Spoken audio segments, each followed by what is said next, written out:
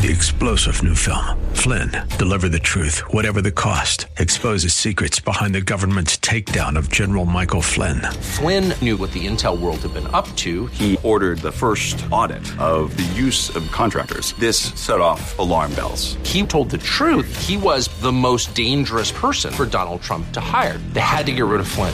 Flynn, Deliver the Truth, Whatever the Cost. Available now. Watch it today. Go to salemnow.com. salemnow.com. Pastor Keith Crosby of Hillside Church. You have enough. There's no secret handshake, no password, no higher secret knowledge, no ritual that you need.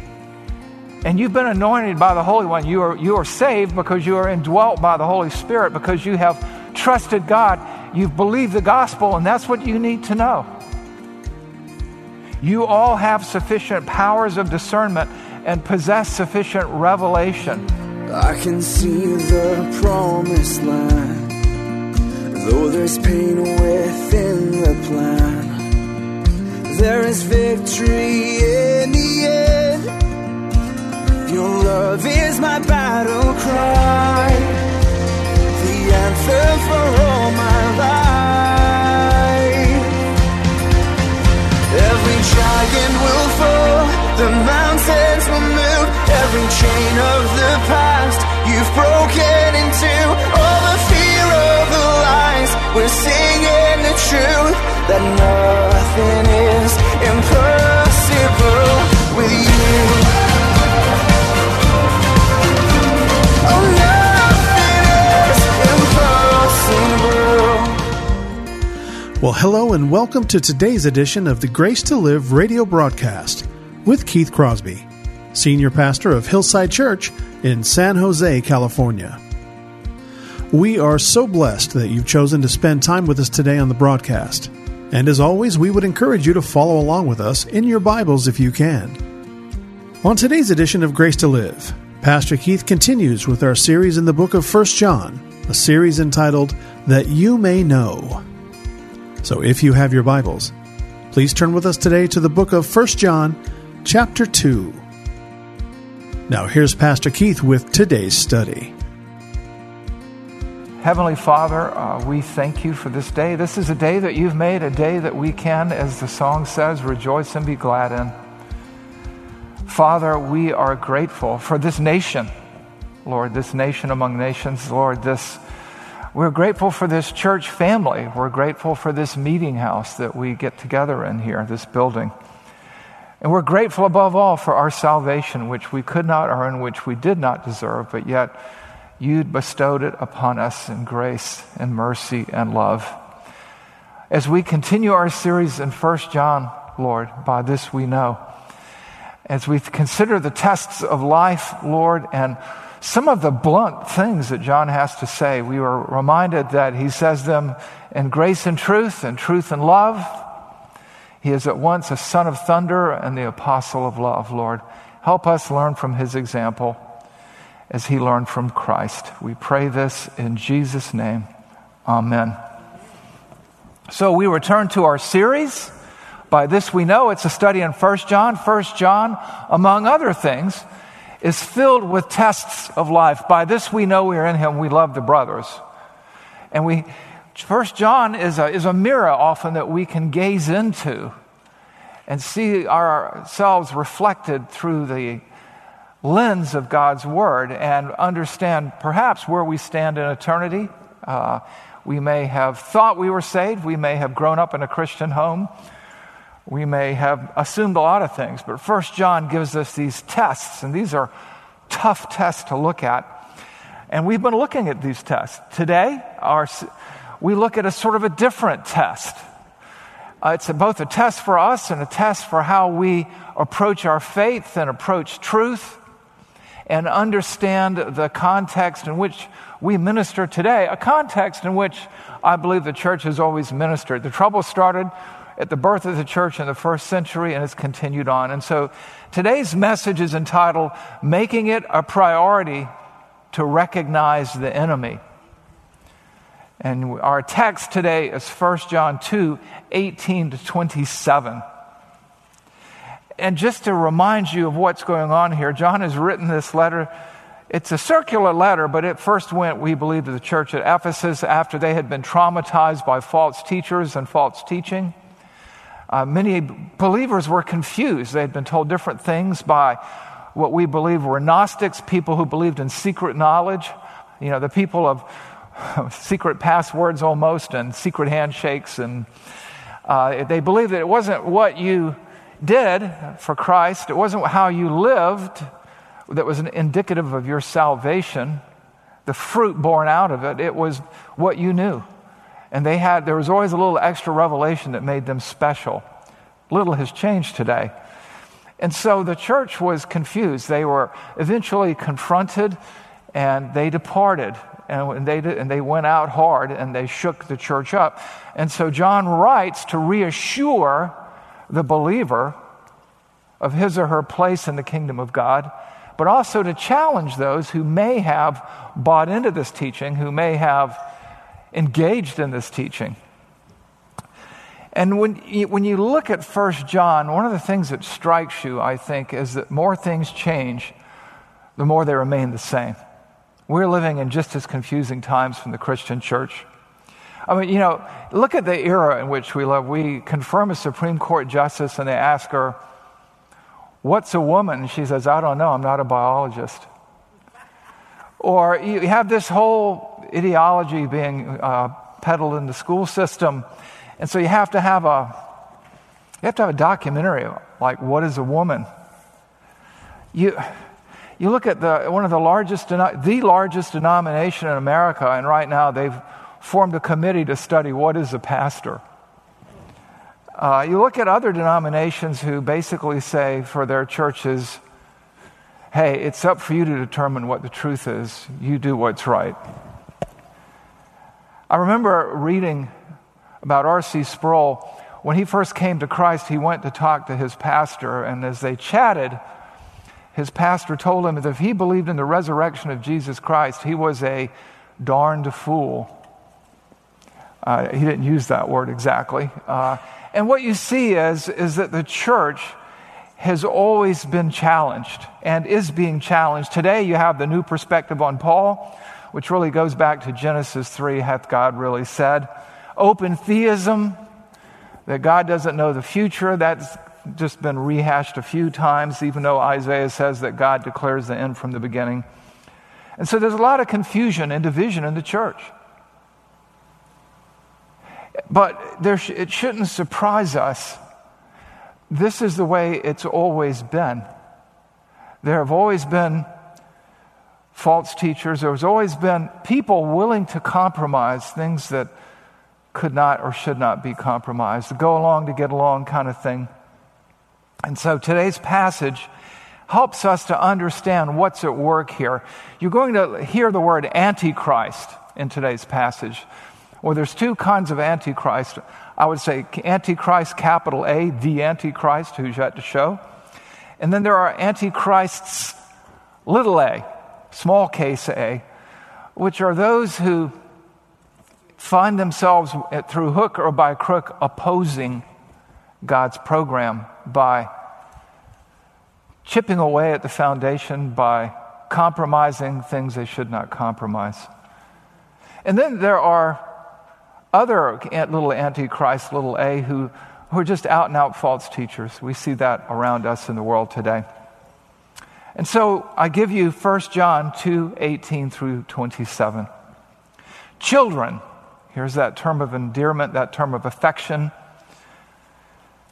It is the last hour, and as you have already heard, in other words, that Antichrist is coming. So now, many Antichrists have come. Therefore, we know that it is the last hour. Again, here's this crisis in the local church. Paul is reminding them that John is reminding them that the Antichrist is coming.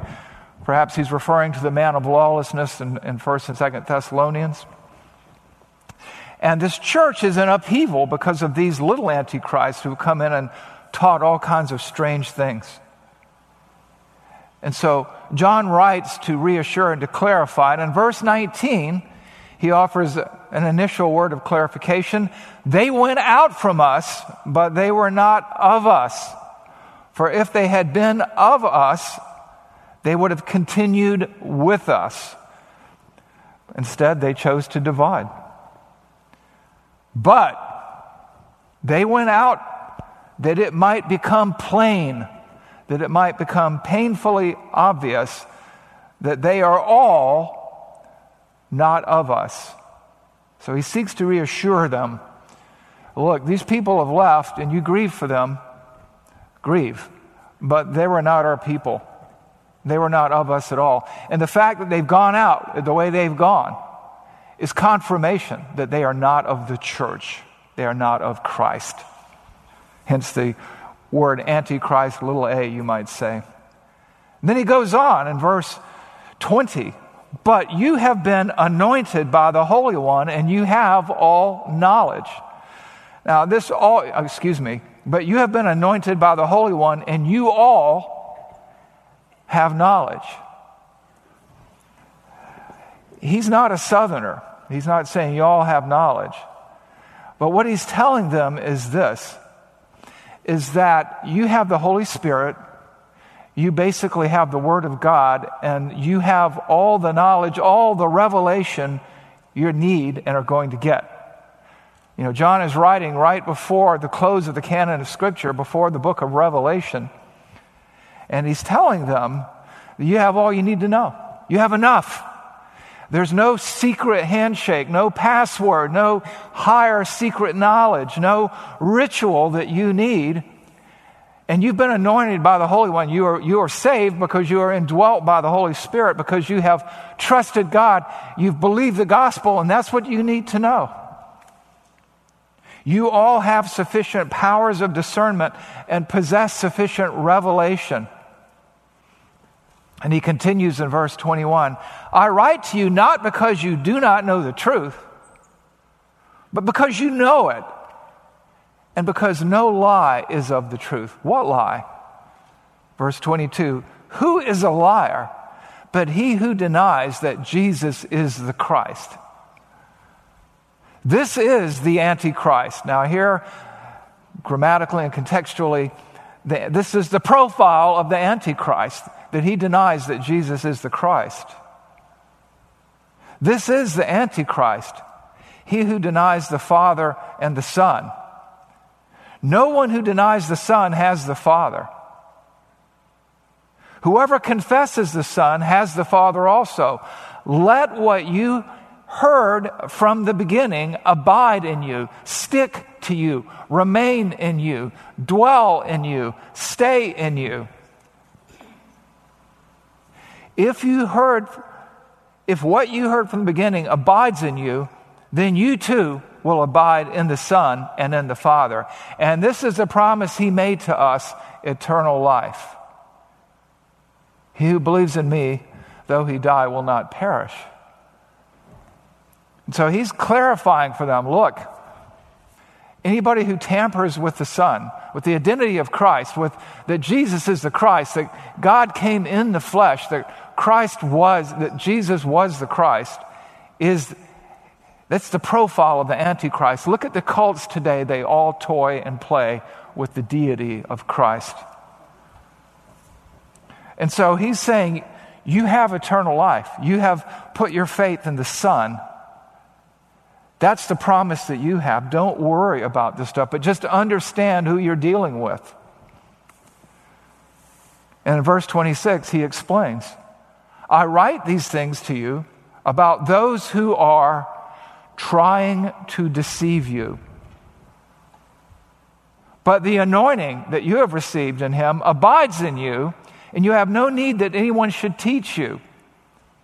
Oh, wait a minute. Somebody's going to say, you always see this. Well, I don't need to be taught because once I'm saved, I believe in Jesus and that's all I need. He's not saying that. He's really talking about anyone should teach you new revelation, secret knowledge, heretofore never revealed before.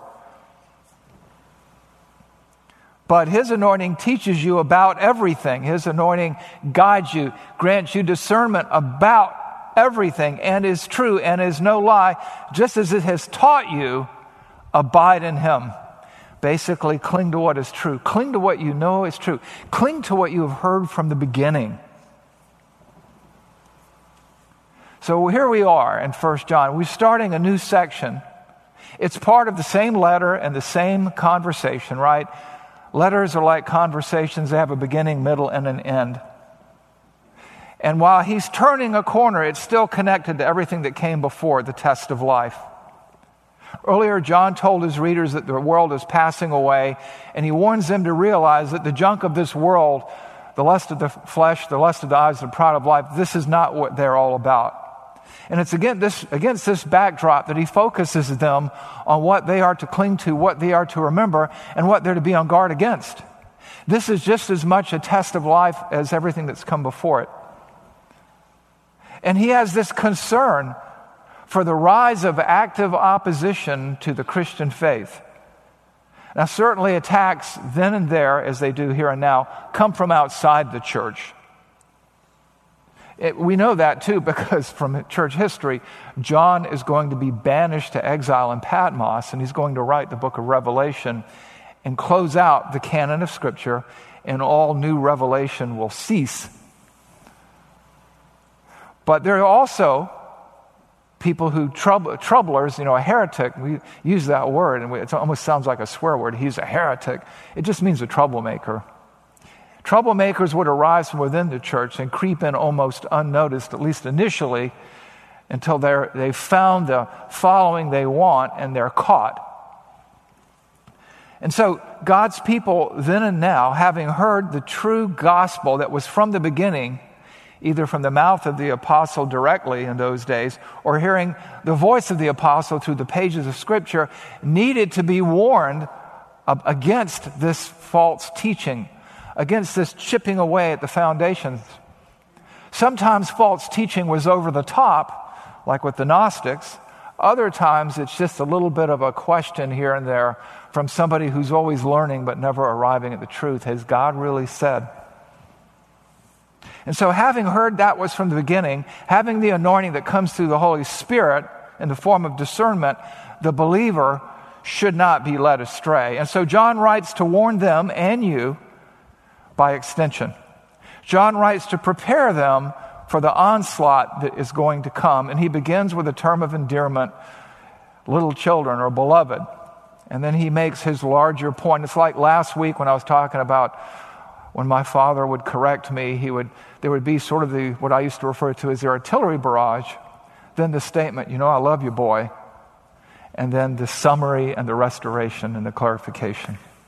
So what do we glean from this passage? What I want you to take away today are 4 keys to recognizing the enemy so that you can serve Christ faithfully within this church and out there in the world by separating truth from lies, by avoiding compromise that is unnecessary and unholy. Making it a priority to recognize the enemy requires us to do, number 1, to be expecting the enemy. To be expecting the enemy. In a word, vigilance versus complacence. Being on guard, being alert. And so in John 2:18 and 19, we read this. Children, there's that term of affection. It is the last hour. Time is running out.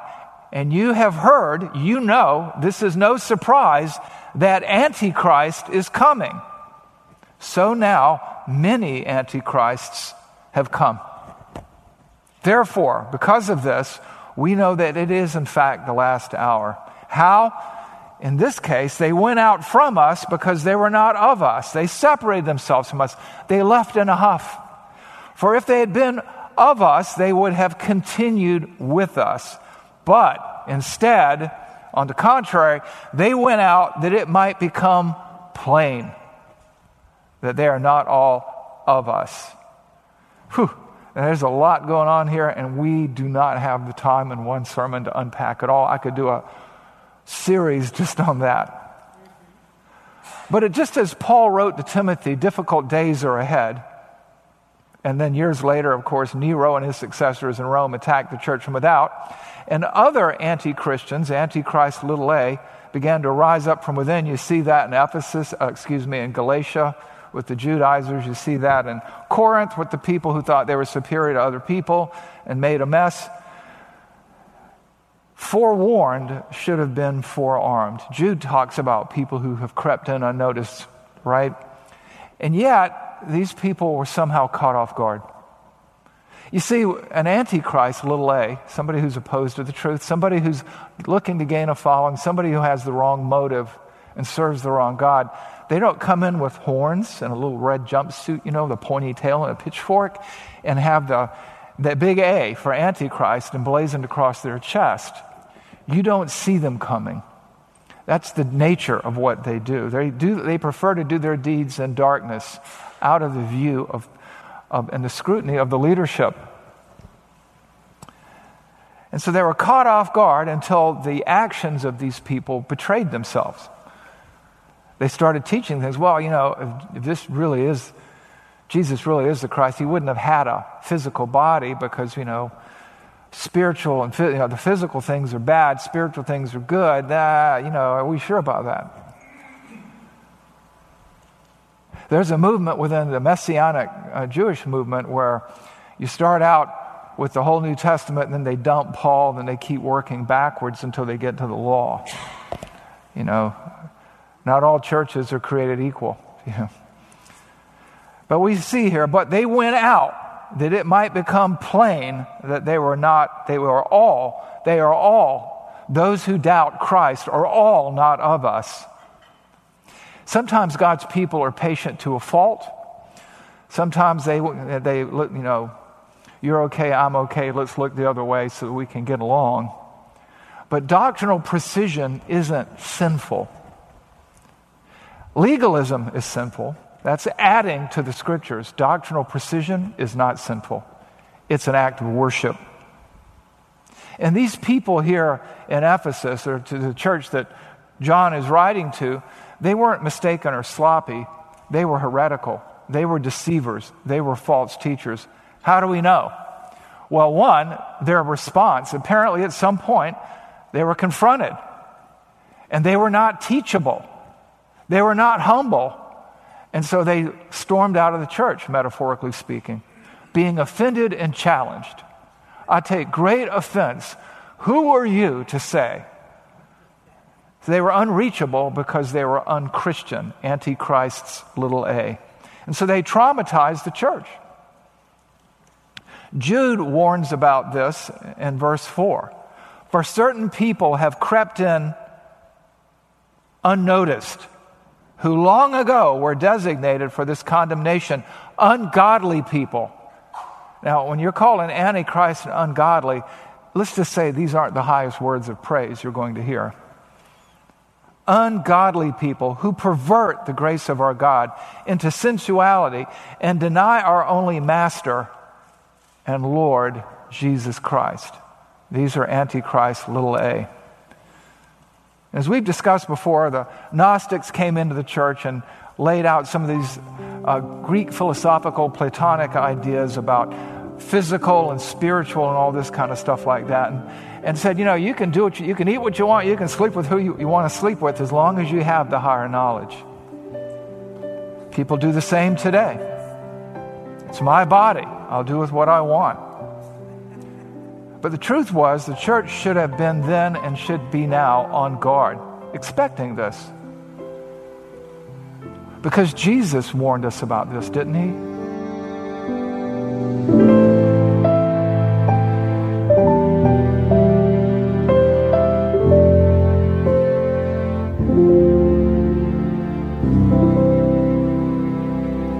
Pastor Keith Crosby on today's edition of Grace to Live.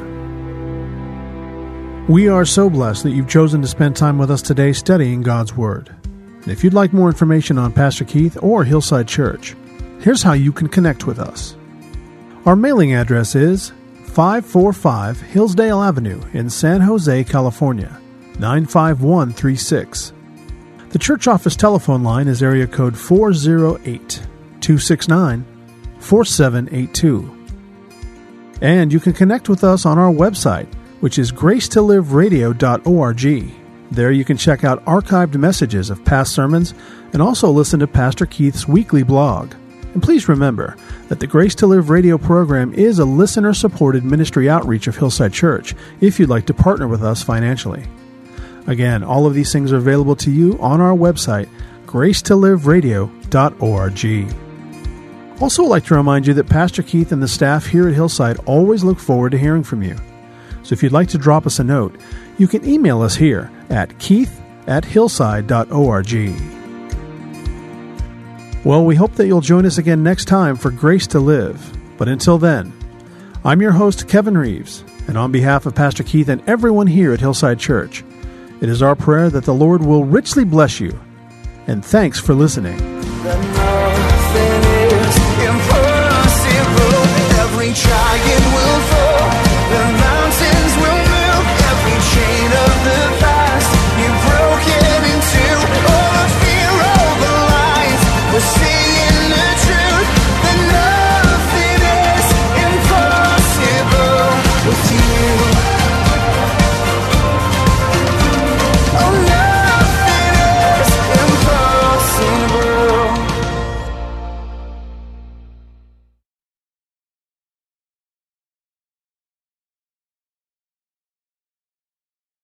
3-star General Michael J. Flynn, head of the Pentagon Intelligence Agency, knew all the government's dirty secrets. He was one of the most respected generals in the military. Flynn knew what the intel world had been up to. He understood its funding. He ordered the first audit of the use of contractors. This set off alarm bells. The explosive new documentary, Flynn, Deliver the Truth, Whatever the Cost, uncovers the facts behind this scandal. Flynn told the truth. He was the most dangerous person for Donald Trump to hire. I find out the worst enemy that I'm going to face in my life is right here in America. They took my assessment and they wanted me to change it. And I was like, I'm not changing it. They had to get rid of Flynn. With in-depth interviews, archival footage, and never-before-seen personal records of the man behind the headlines. I just felt like I was drowning. Flynn, Deliver the Truth, Whatever the Cost. Available now. Watch it today. Go to salemnow.com. salemnow.com.